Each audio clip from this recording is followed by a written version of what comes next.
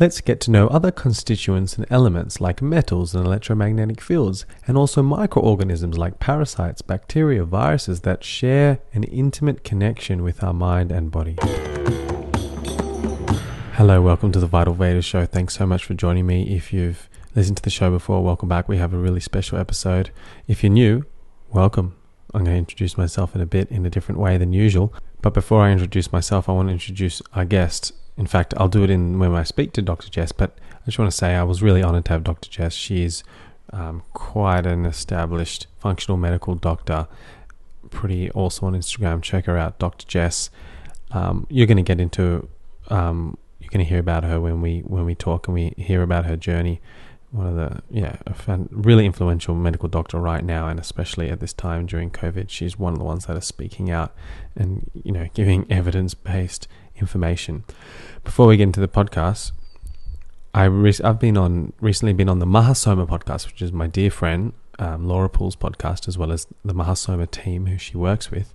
And I've done a couple episodes on women's health, on preconception, menstruation, pregnancy, postnatal, and also about transcending suffering and pain. So for those who are experiencing chronic pain or serious pain, and how to use your consciousness as a tool for healing. And I interviewed Laura, who's an exemplar of doing that, one whose body is going through absolute chronic pain, and in the past, that has, at least in the past, and still is battling it, going through this journey, and using consciousness to go beyond that and detach from the body, and that the consciousness is the king and the mind is the king. So check that out on the Mahasoma podcast. So allow my dear friend Laura Poole to reintroduce myself. Dylan Smith is an Ayurveda practitioner based in Sydney who travels to give lectures and consults. He's a researcher and a writer, and someone who has devoted their entire life to serving humanity through this ancient wisdom. He studies with the world-renowned Vaidyas, the Raju family, 13th generational Ayurveda doctors based in India. He is one of the funniest, quirkiest, and humble people I know, with an inspiring Instagram feed at Vital Veda, a knowledge-packed podcast, the Vital Veda podcast, and a brilliant website with in-depth, researched journal posts on everything to do with Ayurveda, the science of life.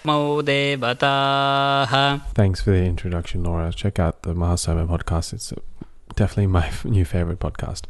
So, guys, today we got an awesome episode.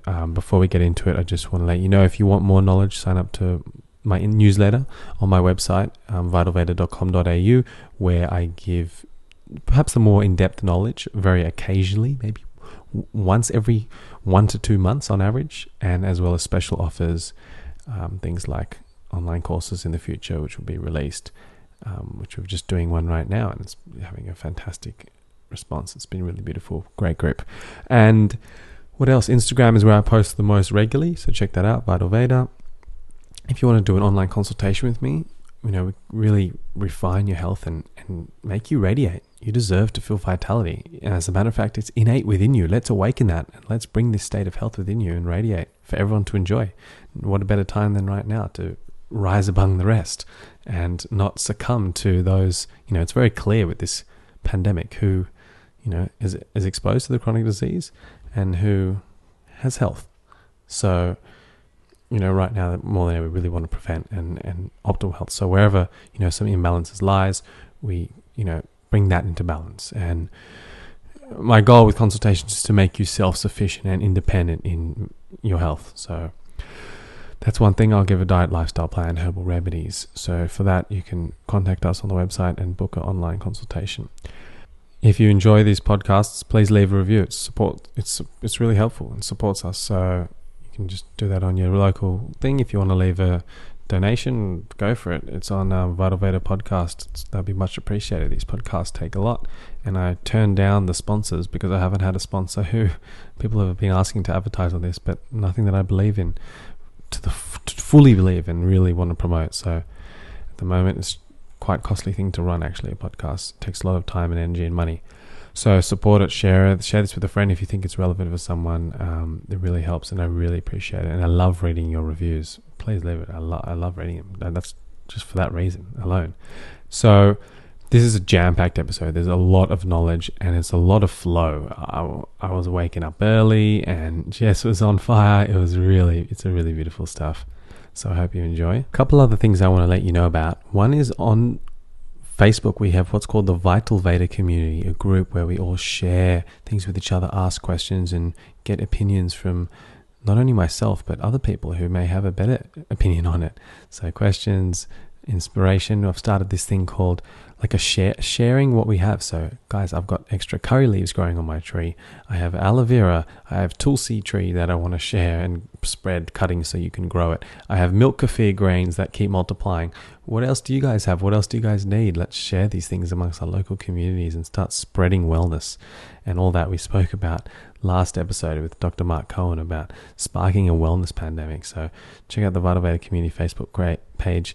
Get connected with other like-minded conscious individuals. The last thing I'd like to share before we get into this episode is on the Vital Veda website, you click about, then click Friends of Vital Veda, and it has all the practitioners, therapists, meditation teachers, yoga teachers, as well as essentials that I recommend. Things like water filters, where to get spring water, where to buy a gemstone to enhance your astrological chart. So many things. So check that out. And all the things I recommend. This is something I've been asked to promote things and all this, and it's not unless I fully believe in it, and usually most of these things I use myself. So along with that as well as discounts, where to get the best honey and other bee products with discounts as well for the Vita Veda community. So check that out. Here we've got a jam-packed episode with a lot of flow, and thank you. I'm really grateful for you listening. So much love. Dr. Jessica Peatross is a functional medical doctor, stealth infection expert, and Gerson therapy practitioner, and is a well-respected and highly sought-after medical profession that functionally and holistically, rather than chemically. After 6 years in the hospital, it became evident that the pill for every ill approach was not improving the health or lives of her patients. After leaving Western medicine, she began to educate herself on the aspects of health that she was not taught in medical school, and she continues to learn more from every day. Her goal is for you to have access to the information she provides so that you can be your own best doctor. Beautiful. So talking to Jess, it seems like a very, significant experience in your life and journey, along with the journey, is differentiating between the two contrasts of conventional medicine and perhaps functional medicine, including alternative medicine and natural medicine. So would you speak about, is that right? Yes, that's correct. It's been quite a journey along the way, and still one of the hardest aspects of things is merging what's best for the patient while looking at two different lenses. One lens is what I was taught with conventional medicine in the allopathic medical system, and one lens is prevention and holistic treatment and returning the body back to homeostasis on its own. So that's really the kind of tightrope balancing game that I often play in my career with patients, for sure. Yeah, beautiful. And anything you'd like to add to your journey and your story? Yeah, absolutely. Thank you for the great intro. So, I was a hospitalist for almost 7 years. And if you guys don't know what a hospitalist is, it's a medical doctor who is traditionally trained in internal medicine or family practice. And they really admit everything from the emergency department, as long as it's not an acute surgical emergency or anything that just falls under general surgery. So I really had to be pretty well equipped with what to do for every scenario. And I feel like that gave me, although it was some of the hardest years of my life and really stressful, it gave me the backbone and the foundation to understand how the human body works under pressure in acute situations and chronically over the long term when it's not been cared for well enough. So that's my journey. Yeah. Awesome. Cool. And I'd like to check on you now. How are you going yourself with the current situation? Because I know you've been one of the people who have been speaking out and really sharing the truth and reality of the broader perspective. And it's hard. I mean, I've been, going down the rabbit hole as well, and being exposed to all the darkness and negative forces of nature. It's pretty confronting and full on. So how are you going with that? Because you're digging deep into it. Yes, I am. I'll be honest with you now that we're on here, I don't openly say this very, very often, but I started out, in social media, really exploring the mainstream narrative and being almost a little more of what people would call a conspiracy theorist, which is really just someone who does their homework and questions the mainstream narrative. And nothing has changed for me at this point. I just have a bigger audience. And, I think now is the time for us to speak out. And so many people are offended all the time. You really are thrown under the bus if you speak out or go against the grain. You look a little crazy to most people. So that really triggers people's cognitive dissonance. That really triggers people's reactivity and fears. And it's really warding off the general public. Sometimes people mean well and they want the best for everyone, but they're so afraid they can't see the forest for the trees. And I'm doing well with researching. It's very clear to me what's going on. But I want everyone to know that the Greek definition or the literal definition of the Greek word apocalypse means to uncover. And so even though there's all this dark energy and things surfacing that we don't know what's true and what's not, what's to be believed and what's not, really everything that is being uncovered has been going on for years. And it's being uncovered and a light is being shown in the darkness so that we have the opportunity to change the way the trajectory is going. Totally, without a doubt. As dark as it may seem, it's a catalyst for radical evolutionary change, and something beautiful is going to come out of this. Same page. Yeah. So page. You just got to remember that, and that the dark and the light is always interplaying, and we should not reject the darkness, so to speak, or try to fight it or retaliate. It's more about shining our light, and then actually the darkness will go. Yeah, amen to that. Yes. Cool. So, we don't have to get much into the situation, what's going on, but if it comes up, we can. But primarily what I wanted to speak to you about is just getting to know the other constituents and elements like heavy metals and the electromagnetic fields, and also the other microorganisms that share this world with us and thus share our body with us. Because it's, this is a great thing about this virus and so many things. It's about learning about the microorganisms because they're a part of us.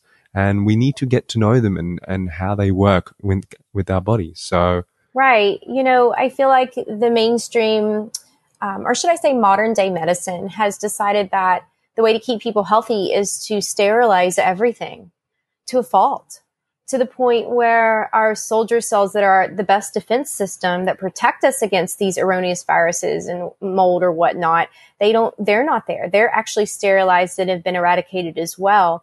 And so they've done this with everything. And now you're seeing autoimmunity and allergies and asthma pop up because we don't have that defense. We are microbial organisms. We are more bacteria than cells. These viruses, bacteria, fungus, candida, mold, it's all evolved with us for a millennia. And we have lived with this certain pathogenic load inside of us to our demise or to our benefit. That's what makes us human. Yeah, beautiful. So let's explore some of them. I like to start with something about Epstein-Barr virus, and give us a rundown of that, because we hear it. The medical media made it popular and said everyone has this virus, and look, that's generally with all viruses. That viruses live in us. They're not bad, but exactly. They can become virulent and pathogenic. So, yeah, please educate about Epstein-Barr. Exactly. So Epstein-Barr, like you said, claim to fame with medical mediumer Anthony Williams. I do agree with him on some things. For example, I do think that most of us are seropositive for this, or our blood shows a chronic or previous infection of Epstein-Barr in the blood. That's probably 95% of people by college age. So most of us do harbor this virus. But the difference is or the question I should say is, what makes some people way more susceptible to reactivation or sequela and complications from this viral load as opposed to other people? What we do know about Epstein-Barr is there was a study out of Cincinnati in, I think, around 2016 or 17 that showed that Epstein-Barr was able to overtake our B cells, which are our immune cells, and replicate and make its DNA in perpetuity. So it's actually inserting itself into our DNA to make copies and actually becoming a part of us, which triggers autoimmunity in some people. It's now connected to 7 different autoimmune conditions that modern science is admitted to. So I do feel this virus plays an underlying part in a lot of people's immune issues or in their pathogenic load. However, it is by no means the only big gun or problem child that can be there. It's sort of, I like to describe it as almost like a toxin load or toxin bucket that we're all born with. Some of us are born with a bucket that's more full than others. And if you're exposed to something like Epstein-Barr virus at a critical time in your life where you're also stressed out and it's sort of the perfect storm, it might tip the toxin bucket over to where one more episode or one more viral exposure is too much for the body. And then bam, you break and you're diagnosed with a chronic condition or autoimmunity. And that's the story for most of the people I talk to. So Epstein-Barr is a problem. It can be a problem way more based on your genes, your predispositions, your toxin bucket load, but it's not the only problem out there by any means. Yep. And how easy it is to test for it? I mean, is blood test adequate? Yeah, actually that's all we've got right now. I mean, we've got a couple other, like a stool test you can look for. It's rarely a problem in the gut though. So really a blood test is the best we've got. And you have to have a skilled physician who knows how to order a full panel and interpret it. For example, like every doc knows to order a thyroid stimulating hormone for the thyroid. Not all of them actually order free T3 and free T4. And you need that for the whole picture to understand what's fully going on in the body. And it's a similar story for Epstein-Barr virus panels. You need, not just an IgM, which looks at, do you have a current infection? You also need an IgG, which looks at past infections, but it actually goes beyond that. You need to check for a viral capsid antigen, an Epstein-Barr nuclear antigen, and then an early antigen. And if all that is positive, including the early antigen, then you have a reactivation of Epstein-Barr. So it's actually a little bit of tricky reading in the blood. So you need a doc who kind of has a skilled eye or knows what they're ordering. And is the immunoglobulin IgE test, is that related with the Epstein-Barr? Which is that's an antibody that will, help from the immune system to protect against viruses. Did you say IgE? Yeah. So IgE is more of an acute hypersensitivity immunoglobulin. So it often we check that if people have allergies or anaphylaxis or things like that. So there's IgA, which is the immunoglobulin that's on the mucous membranes, IgM, which is an antibody that's made right when there's a current infection, IgG, which indicates a chronic infection, IgE, which is parasites, allergies, or anaphylaxis. So they all can kind of mean a certain something. Okay. Yeah, kind of confusing. And one other thing I'd just like to mention is something which I've really realized with this coronavirus is learning about the other statistics, like how many people die from the flu a year and all these other things. Really wild. But, yeah. That's the thing is they're so concerned about this coronavirus and we really don't know enough yet, but the paradigm has been to really bring fear, the fear side of what could be. Yeah. And another microorganism we should know is parasites. And again, not to be labeled as evil. I mean, parasites live with us always and they can live in harmony.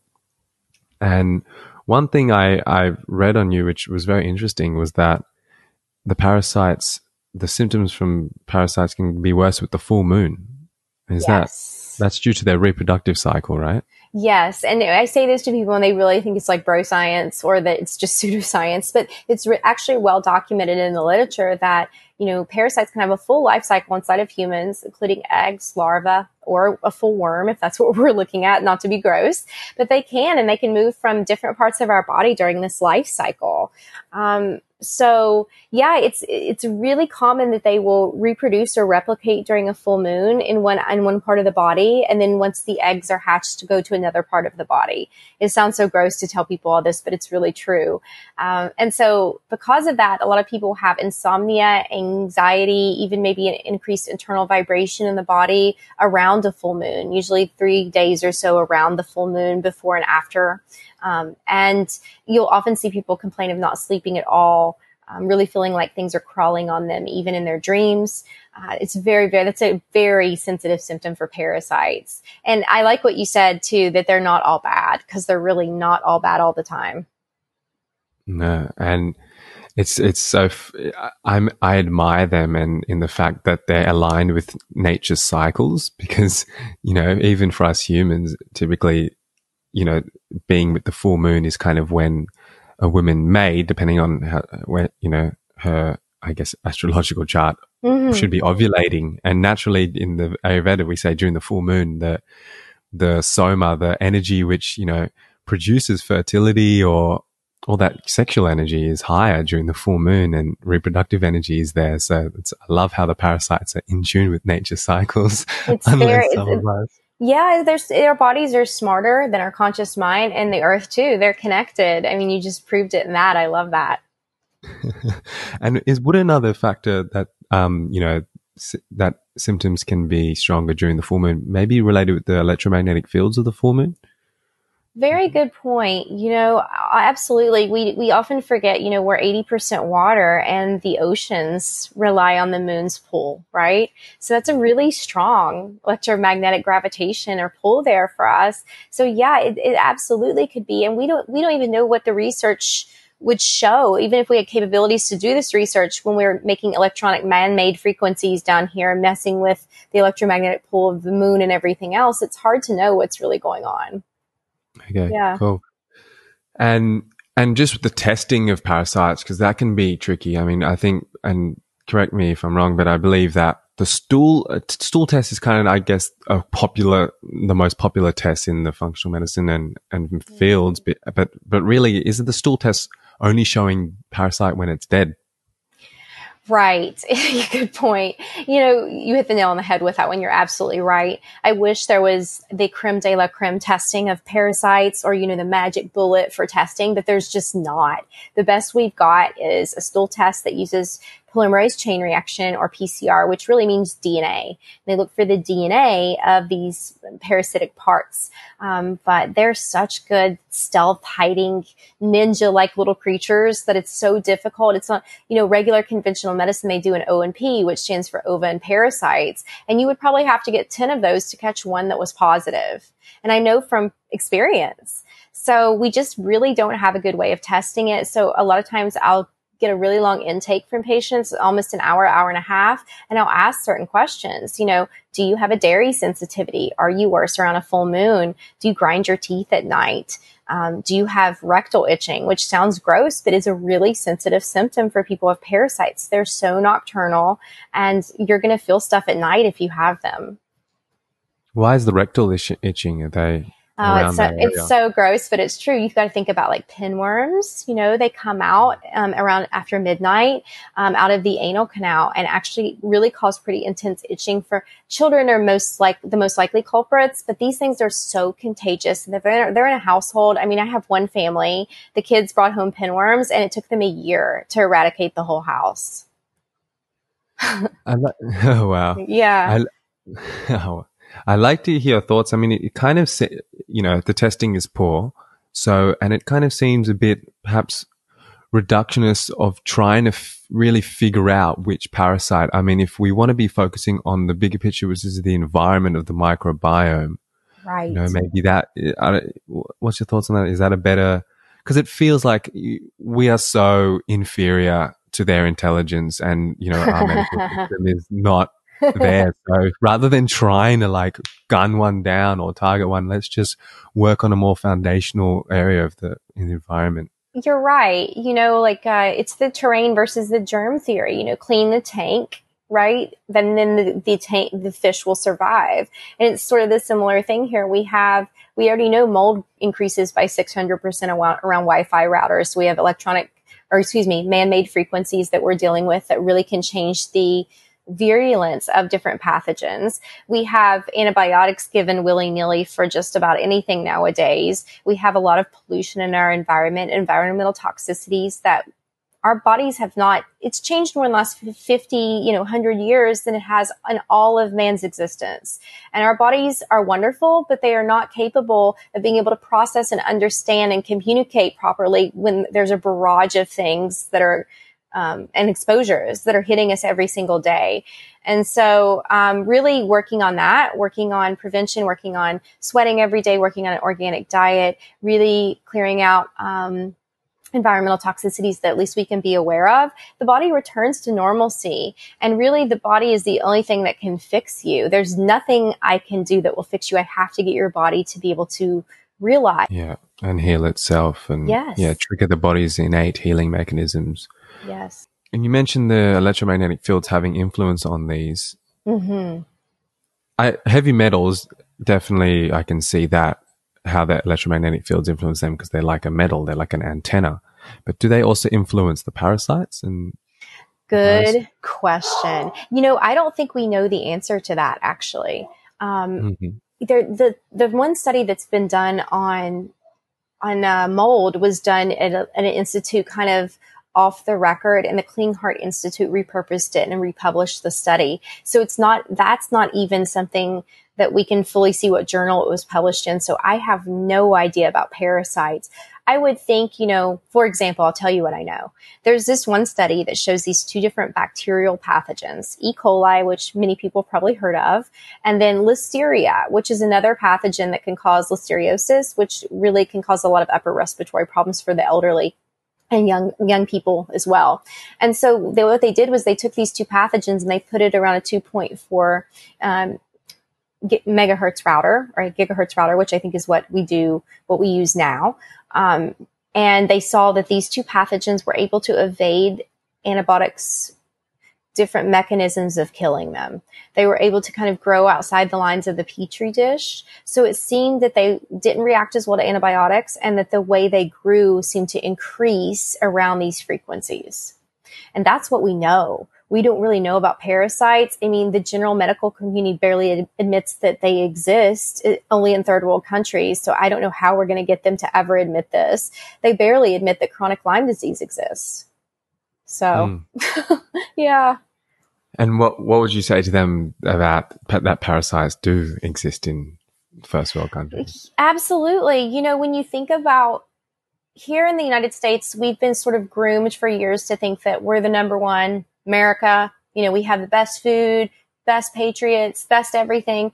And at some point it's not true anymore. Our birth rate is abysmal here, our birth survival rate. Our food is no better than any of the other countries in the world at this point. It's all sprayed with herbicides. A lot of it is genetically modified. And so we have a sick population. And the electromagnetic field is pretty detrimental. Absolutely. I mean, there's just not enough studies done for them to be rolling this out like they are, in my opinion. I love what Vladimir Putin said. He said, we don't have to go to war with America because they're committing collective suicide with their electromagnetic field situation. Oh my gosh. Putin says some really interesting things and he's right about a lot of stuff. I mean, you have to look at it through a different lens. Is what we're doing, is a vaccine for everything the right answer? When are we going to hold these corporations, which we have a corporatocracy, by the way, the same people who run Monsanto were in the FDA, and there's many examples like that. So when are we going to hold these people who are in charge, who are making money off the backs of poisoning and polluting the environment? When are we going to hold them responsible for creating crimes against humanity and polluting all of humanity for years? That's what needs to happen, is these people need to be held responsible. They're the ones creating the dirty terrain, which are making people sick. Yeah. And I think the realization of that in the collective is going to really increase. I think these days with social media, we weren't able to expose these things like ever before. And I think with all the alternative news sources, people are going to realize it. And whether how much they're going to get punished or whatever you want to say for it, we don't know. They probably will get away with it, but at least we'll know, and the collective will start opposing it. Exactly. And really, all change is scary. There's always humans hate change. We hate it. We'd rather live in something miserable and familiar. It's really sad. So we all freak out during change, but this is the Great Awakening. So this gives people an opportunity to sit at home and be like, man, did I really like my job? Did I really like what I was doing every day? Did I really like sitting in traffic? Was this my dharma? Is this how I want my life to go? You know what I mean? And then people can say no or yes or whatever they want to say and change it and say, I never was taking care of myself anyway. I'm on this medication and that medication, and I could be doing all this stuff and making myself happier and not have to worry about catching this virus and potentially it be life threatening for me because I know my body's got it. Yeah, for sure. Big realizations are going to come. And I think of one, as you said, a big thing is dharma. People are going to be thinking, am I really meant to be working 9 to 5 and putting, digital zeros in my bank account? Is that really what life is about? I love that. Yes, you're so right. I can't wait till people realize that. It's all been man-made. It's all made up. So definitely. Yeah. Okay. And, we've kind of given, I guess, we've given some admiration to parasites and viruses, but that being said, they can be very, really a strong causative factor in causing detrimental effects in people's health. Mm-hmm. So I'd love you to speak about, again, another constituent and not so on the microorganism side, but with the heavy metals. Oh, yes. And that's another thing in our environment, which is prevalent, again, due to modern industrial influences. Yes. So, so heavy metals, there's so many of them, guys. Some of the highlighted ones, I guess, should be things like arsenic, lead, aluminum, mercury, barium, strontium. There's a ton of them. I mean, there's still hundreds of them. Many of them, most of us wouldn't know how to pronounce. So some of those are ubiquitous and found elementally in the soil and the earth's crust. Others of them, are more man-made, are more made from fracking or oil sites, and really have been deposited into the earth unnaturally. And some heavy metals are inert. They don't do anything to us. And then other ones are really toxic and they interfere with our general biologic processes inside the body, like the Krebs cycle for making ATP or energy. That's really important. And if that's messed up or our pathway to make neurotransmitters, we may end up having mood disorders that are diagnosed and given medication for when really it's a toxic heavy metal load. I've actually seen this happen. For example, lead, which comes in the soil or in tap water, things like that, can really lend towards anxiety for a lot of people. I actually had a case study where a 5-year-old little boy was out playing in the soil in his backyard, and this particular lot had a ton of lead in the soil, and this little boy had the worst anxiety at 5 years old. Not to mention the decreased IQ points that lead can cause. There's actually been studies that show there's increased violence in areas where there's lead toxicity.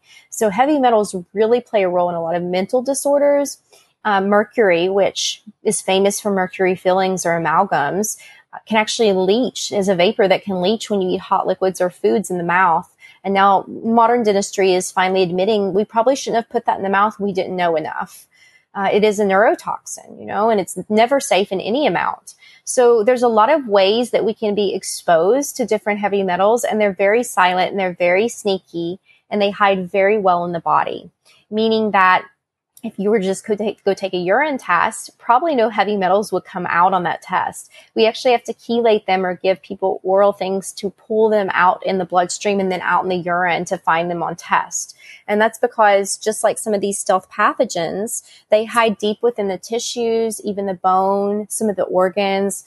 And oftentimes parasites can bind with heavy metals and get a free pass into the body because heavy metals do, and they're piggybacking. So all this is very complex. There's almost like this environmental toxic conglomerate that's bound up in people, and it's a mess with toxicities, pathogens, and heavy metals. Yeah, so heavy metals, can they penetrate more subtler channels, and then the parasites piggyback on that? Right, exactly. So and they hide so well. They're so stealth. I mean, deep within the tissues, and they just don't come out. You really have to bind things up to get them out. And the influence with the brain and the mental health, is that what they're disrupting neurotransmitter communication? Absolutely. And so many different things: cellular energy, mitochondrial function, cellular communication, and just general biologic pathways. I could show you a chart where certain things like mercury, copper, iron can block certain pathways to making some of our biologic components. Absolutely. And they really, even things like ADHD can just be treated with something like, Ritalin, and no one thinks to look to see if there's heavy metals as a root cause of that. Yeah. And I'd like to discuss one metal because I get asked this a lot Yeah. of copper, because as you know, in Ayurveda, copper is medicine. All these metals are medicine in Ayurveda, and we can talk Yeah. about that later. But copper, I get asked, Ayurveda typically recommends, put water in the copper cup overnight and drink it the next morning for a good dose of copper, or use a copper tongue scraper, or use a copper water bottle. And some people ask, but am I not going to get copper toxicity? Definitely copper toxicity is a thing, but I don't think drinking out of copper bottles is going to cause it. I think it's an underlying issue, maybe with the liver or other things can be. So what can cause the copper toxicity? So, well, that's a great question. Copper, honestly, you're not going to really get it from, it's not sort of like saying you're going to get iron toxicity from using cast iron skillets. That would be so extremely rare. In fact, I have not seen that in my career, or maybe we don't know, but I have not seen that. And so I really don't think using a copper tongue scraper, using some, copper kettles here and there are really going to make a difference. What I find in my population a lot, honestly, is that I find women have the Paragard, which is the copper IUD. And this can cause a problem sometimes because copper estrogen will actually follow copper. And so sometimes you'll see these women have copper toxicity or estrogen dominance or something like that from the copper IUD. Which, again, is something totally unnatural. But then there is some, like I've seen some patients who even from drinking from a copper bottle feel sick. And that's... Yes. Oh, wow, really? Yeah. Wow. Like they're so sensitive. And I don't know. I mean, one patient I saw, and we thought we figured it was from his liver. Mm. That could be it too, that the liver isn't processing things. Yeah. The other thing is, I think it's zinc. Copper and zinc have an inverse relationship. So the higher the copper is, the lower the zinc, and vice versa. And it just makes me wonder, so many people have low zinc nowadays. Think about, COVID, people having to overdose on zinc, right, to get their immunity up.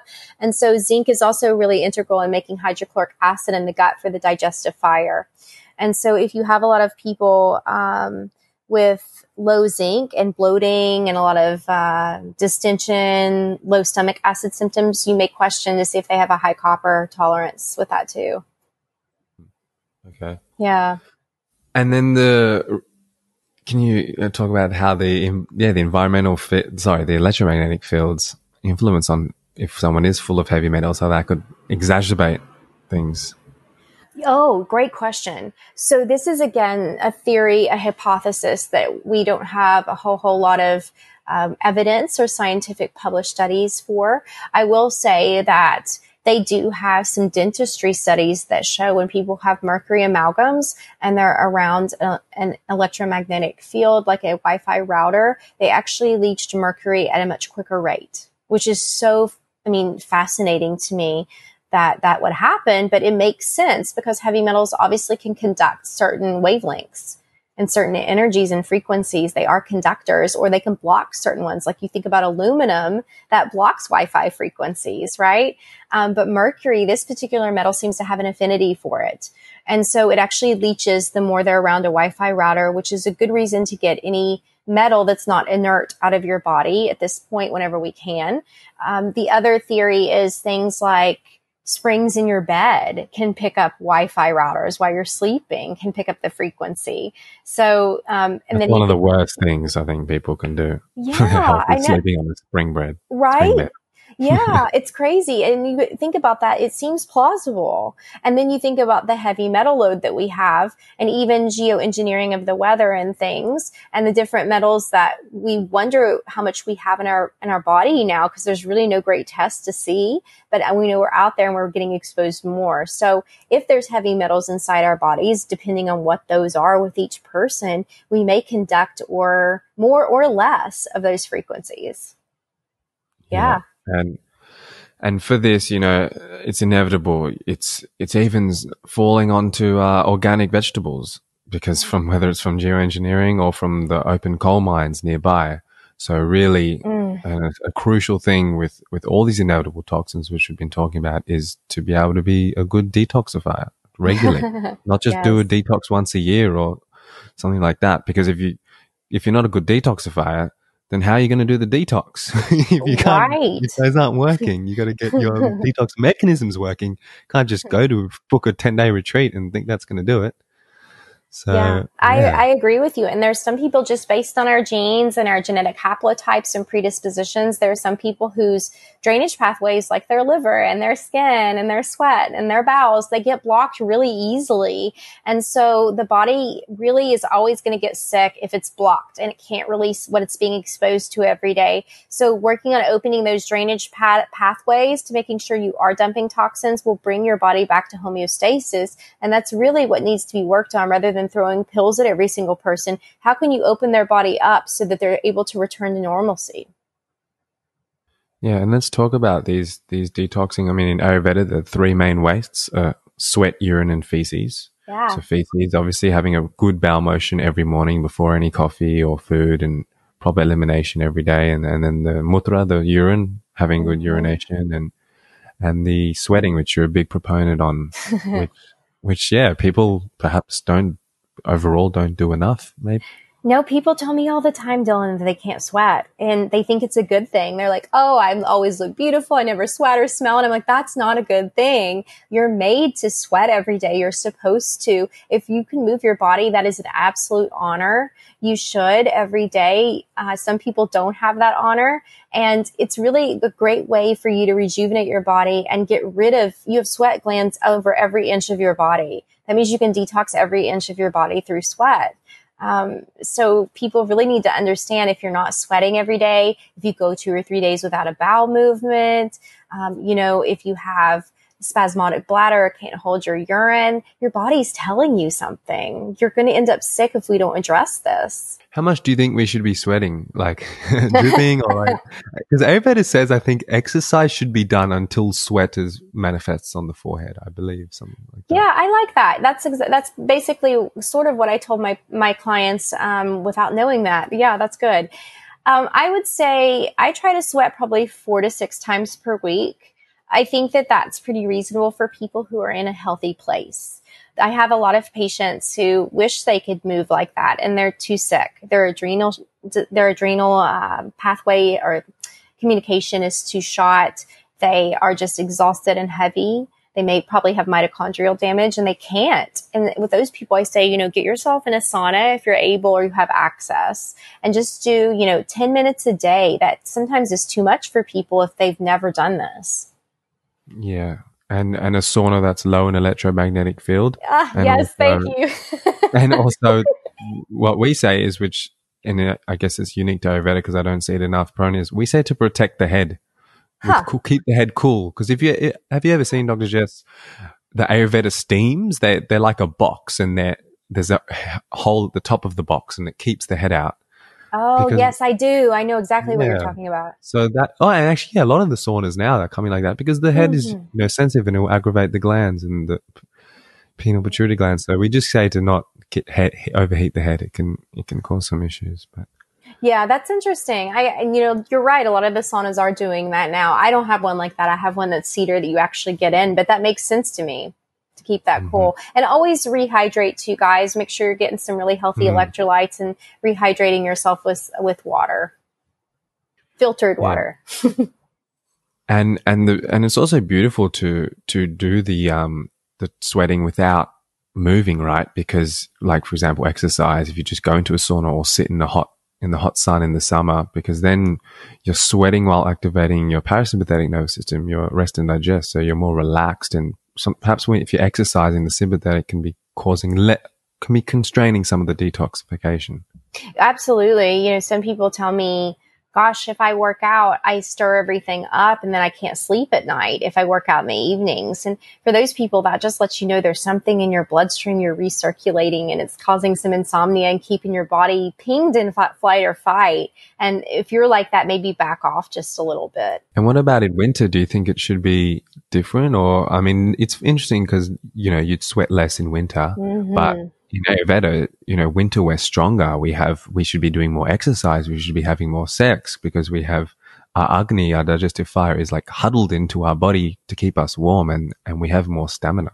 Man, Ayurveda is just always something I can buy into. I love it. It makes so much sense. Yeah, when I lived in Portland, Oregon, it was gloomy and cold a lot of the year. And so I started getting into yoga then because I could go to these hot yoga classes and stay warm. And it just stuck after that. So I really enjoy sweating in the heat. I agree with you. I think that makes more sense that we should be doing more during the winter months. Mm-hmm. Yeah. Cool. Awesome. And of course, a very important organ, so important to detox is the liver. And, a lot, I mean, as we've talked about today, like there's just so many environmental toxins and pollutants. And I think our livers are strained like never before. Would you say majority, or what percentage of your patients have a unhealthy liver? Oh my goodness. I would say, man, 30 to 50% probably. 50, closer to 50% probably. It's such a big organ, but it's so much more sensitive than what we think. And, from my perspective in Western medicine, we would always get liver enzymes, ALT, AST, maybe a bilirubin, maybe an alk phos. But these are really old labs that haven't changed in about 50 years. And the liver really needs to be approximately 70 to 80% damaged before those numbers start to trend upwards and show up in the blood work. And so we need something more sensitive, more specific to really test the liver and see how it's doing. So I like to ask certain specific questions. I always respect a really good practitioner who's very advanced in muscle testing or autonomic response testing too. And then Ayurveda. If any of you guys have ever been to a Tibetan or Ayurvedic doctor, they do so many other things that are like a lost art in medicine to assess the body. Yeah, like pulse diagnosis. And it's profound what you can see. Yeah, the tongue. I mean, when's the last time an MD looked at somebody's tongue and really observed it? Yeah, sure. And then I'm really interested to hear your take on coffee enemas and about them, because my teacher, my guru, doesn't like them for the reason that because we give so like enemas is huge in Ayurveda, and there's thousands and thousands of enemas, but they're more for the nervous system. We do have detoxifying enemas, which are done after a process of collecting the toxins to the alimentary tract and then only then flushing it. But those are what we call the big enemas, but the smaller ones are more to nourish, because to nourish our enteric nervous system. All our nerve plexus ends in the gut, so we treat brain disorders and joint disorders. Like some of the enemas we give, because it bypasses the liver, we can access basically every cell in the body if it's the precious herbs. But the reason he's given caution is for the coffee enemas is because it can aggravate the nervous system. So I definitely have seen that, especially with people who are coffee naive.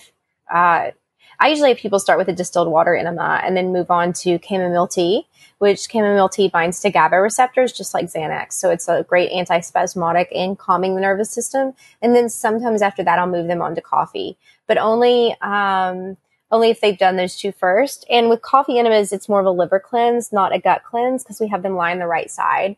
So the theory with the Gerson therapy has with coffee is that the theophylline and different ingredients inside the coffee actually to dilate the biliary ducts and the different actually bring blood flow to the hemorrhoidal vein and actually clean out the liver. And they try to have you hold it for 15 minutes, which is one enterohepatic circulation. But, and say that it raises, there's been a couple studies that show it raises glutathione by up to 500%. So I just got trained by Gerson therapy. So that's the reason we do that. But I have to tell you, in some people, that's like punching the liver in the face. And Medical Medium also had a certain caution about coffee enemas for the same reason. And I definitely have seen, not everyone can tolerate that right off the bat. They can't. Yeah. Okay. All right.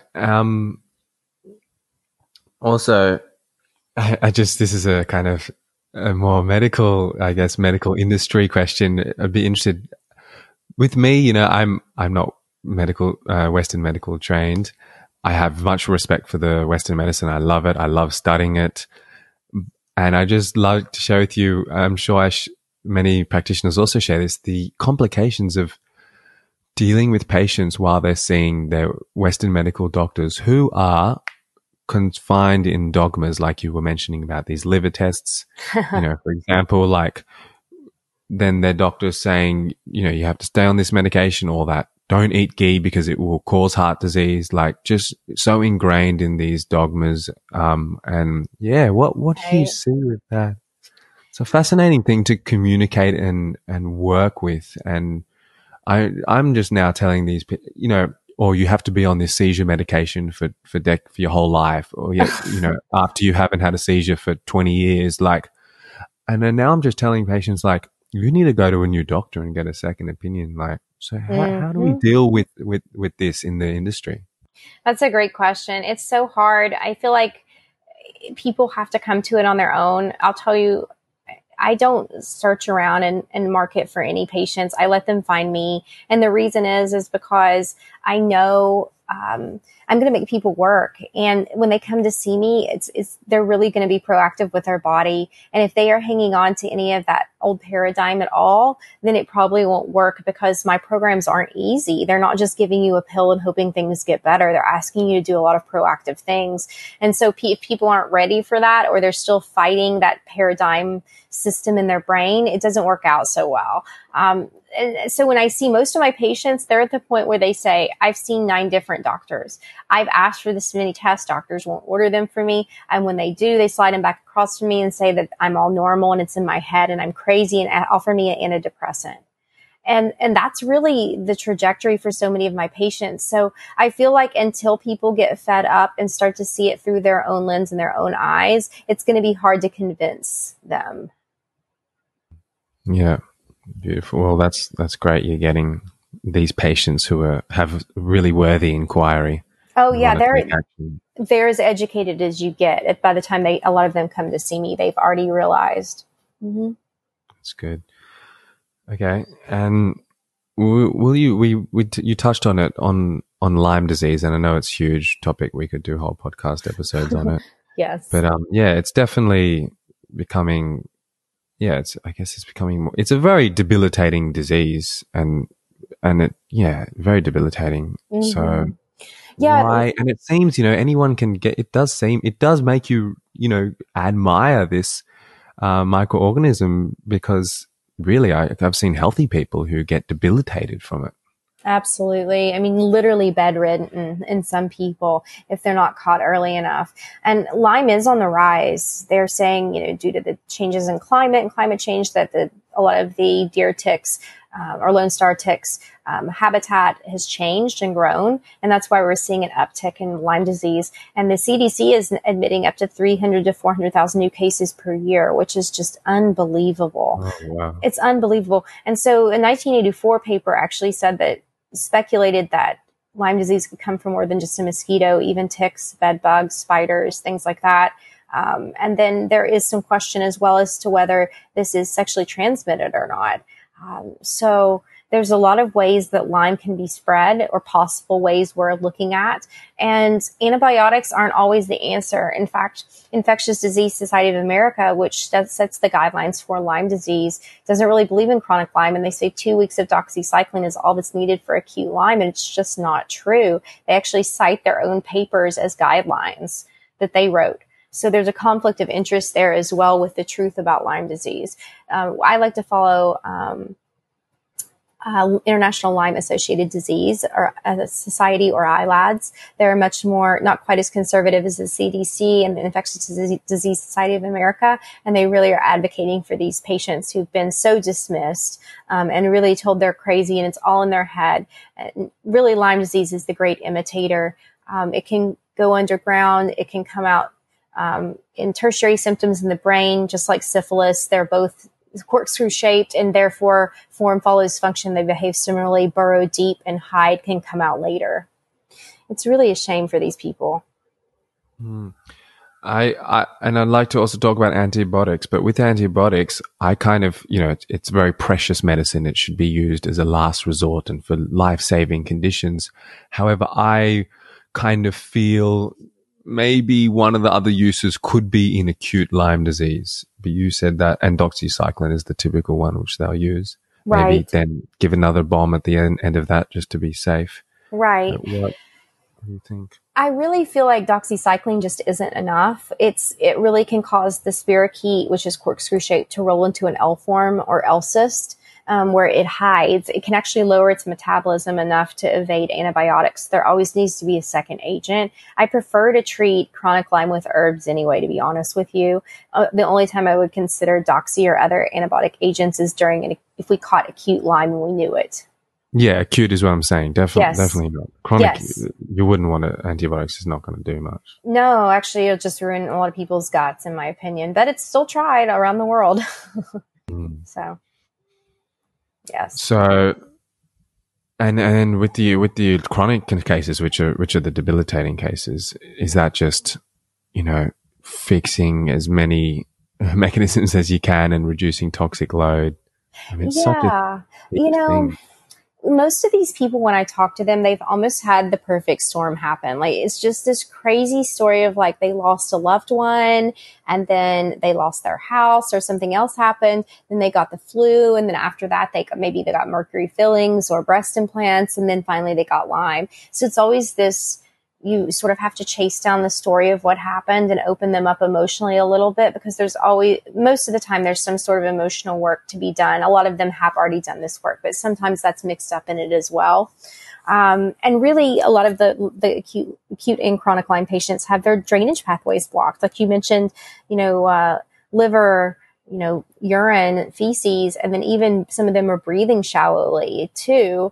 So they're not detoxing much at all. So you really have to start from the ground up, return their energy, address their gut health, address their liver at that point, and then make sure they're able to detoxify. And then really binders are so useful for these people in mold and in Lyme, which again, often run together.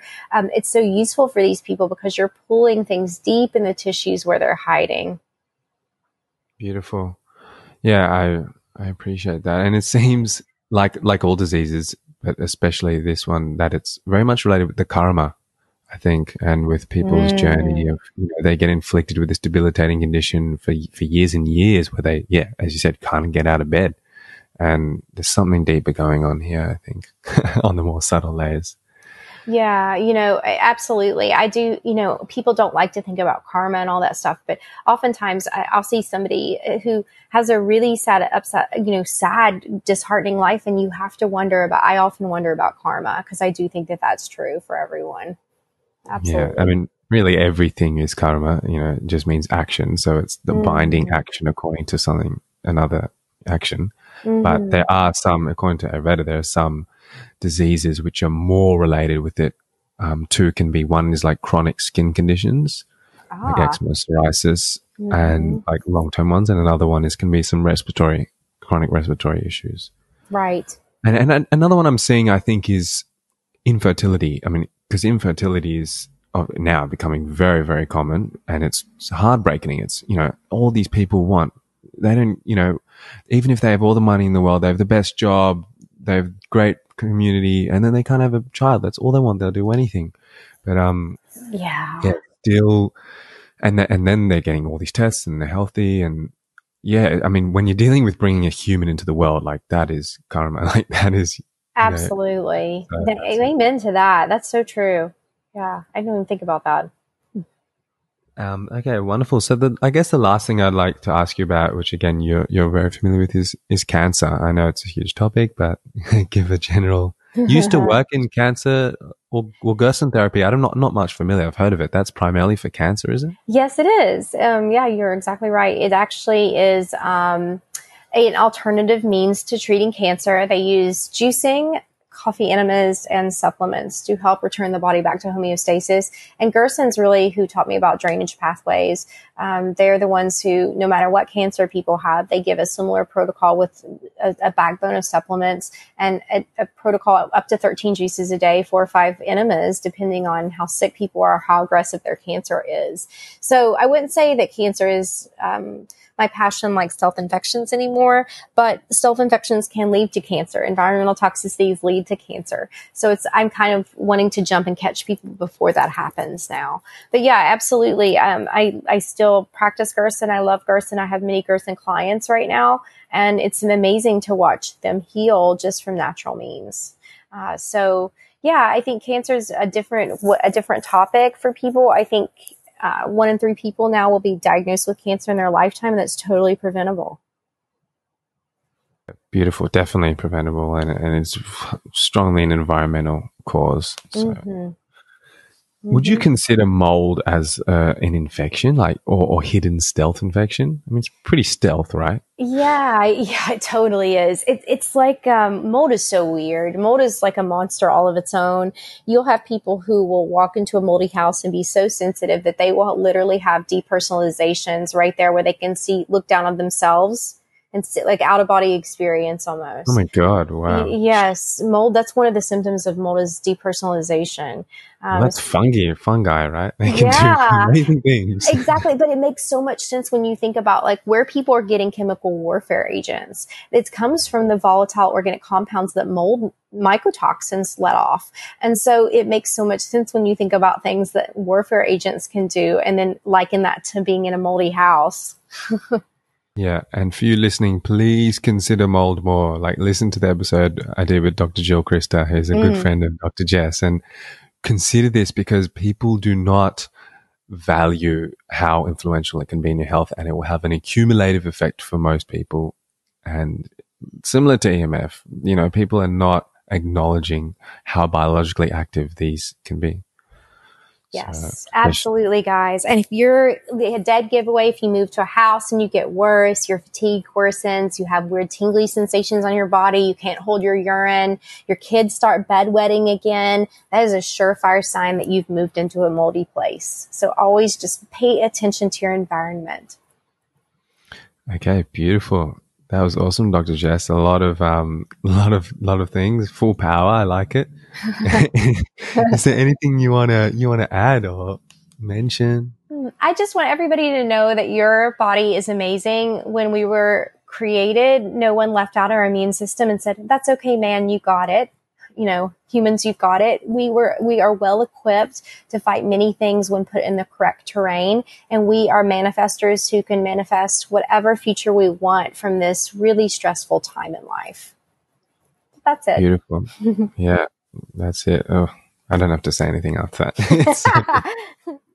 Yeah. Okay. And for people who want to find out more about you, your Instagram, would you say, is the place where you give the most knowledge? It is right now. I'm going to have my new website launching probably this month under drjessmd.com. But you can find me under the same name on Instagram, Dr.Jess.MD.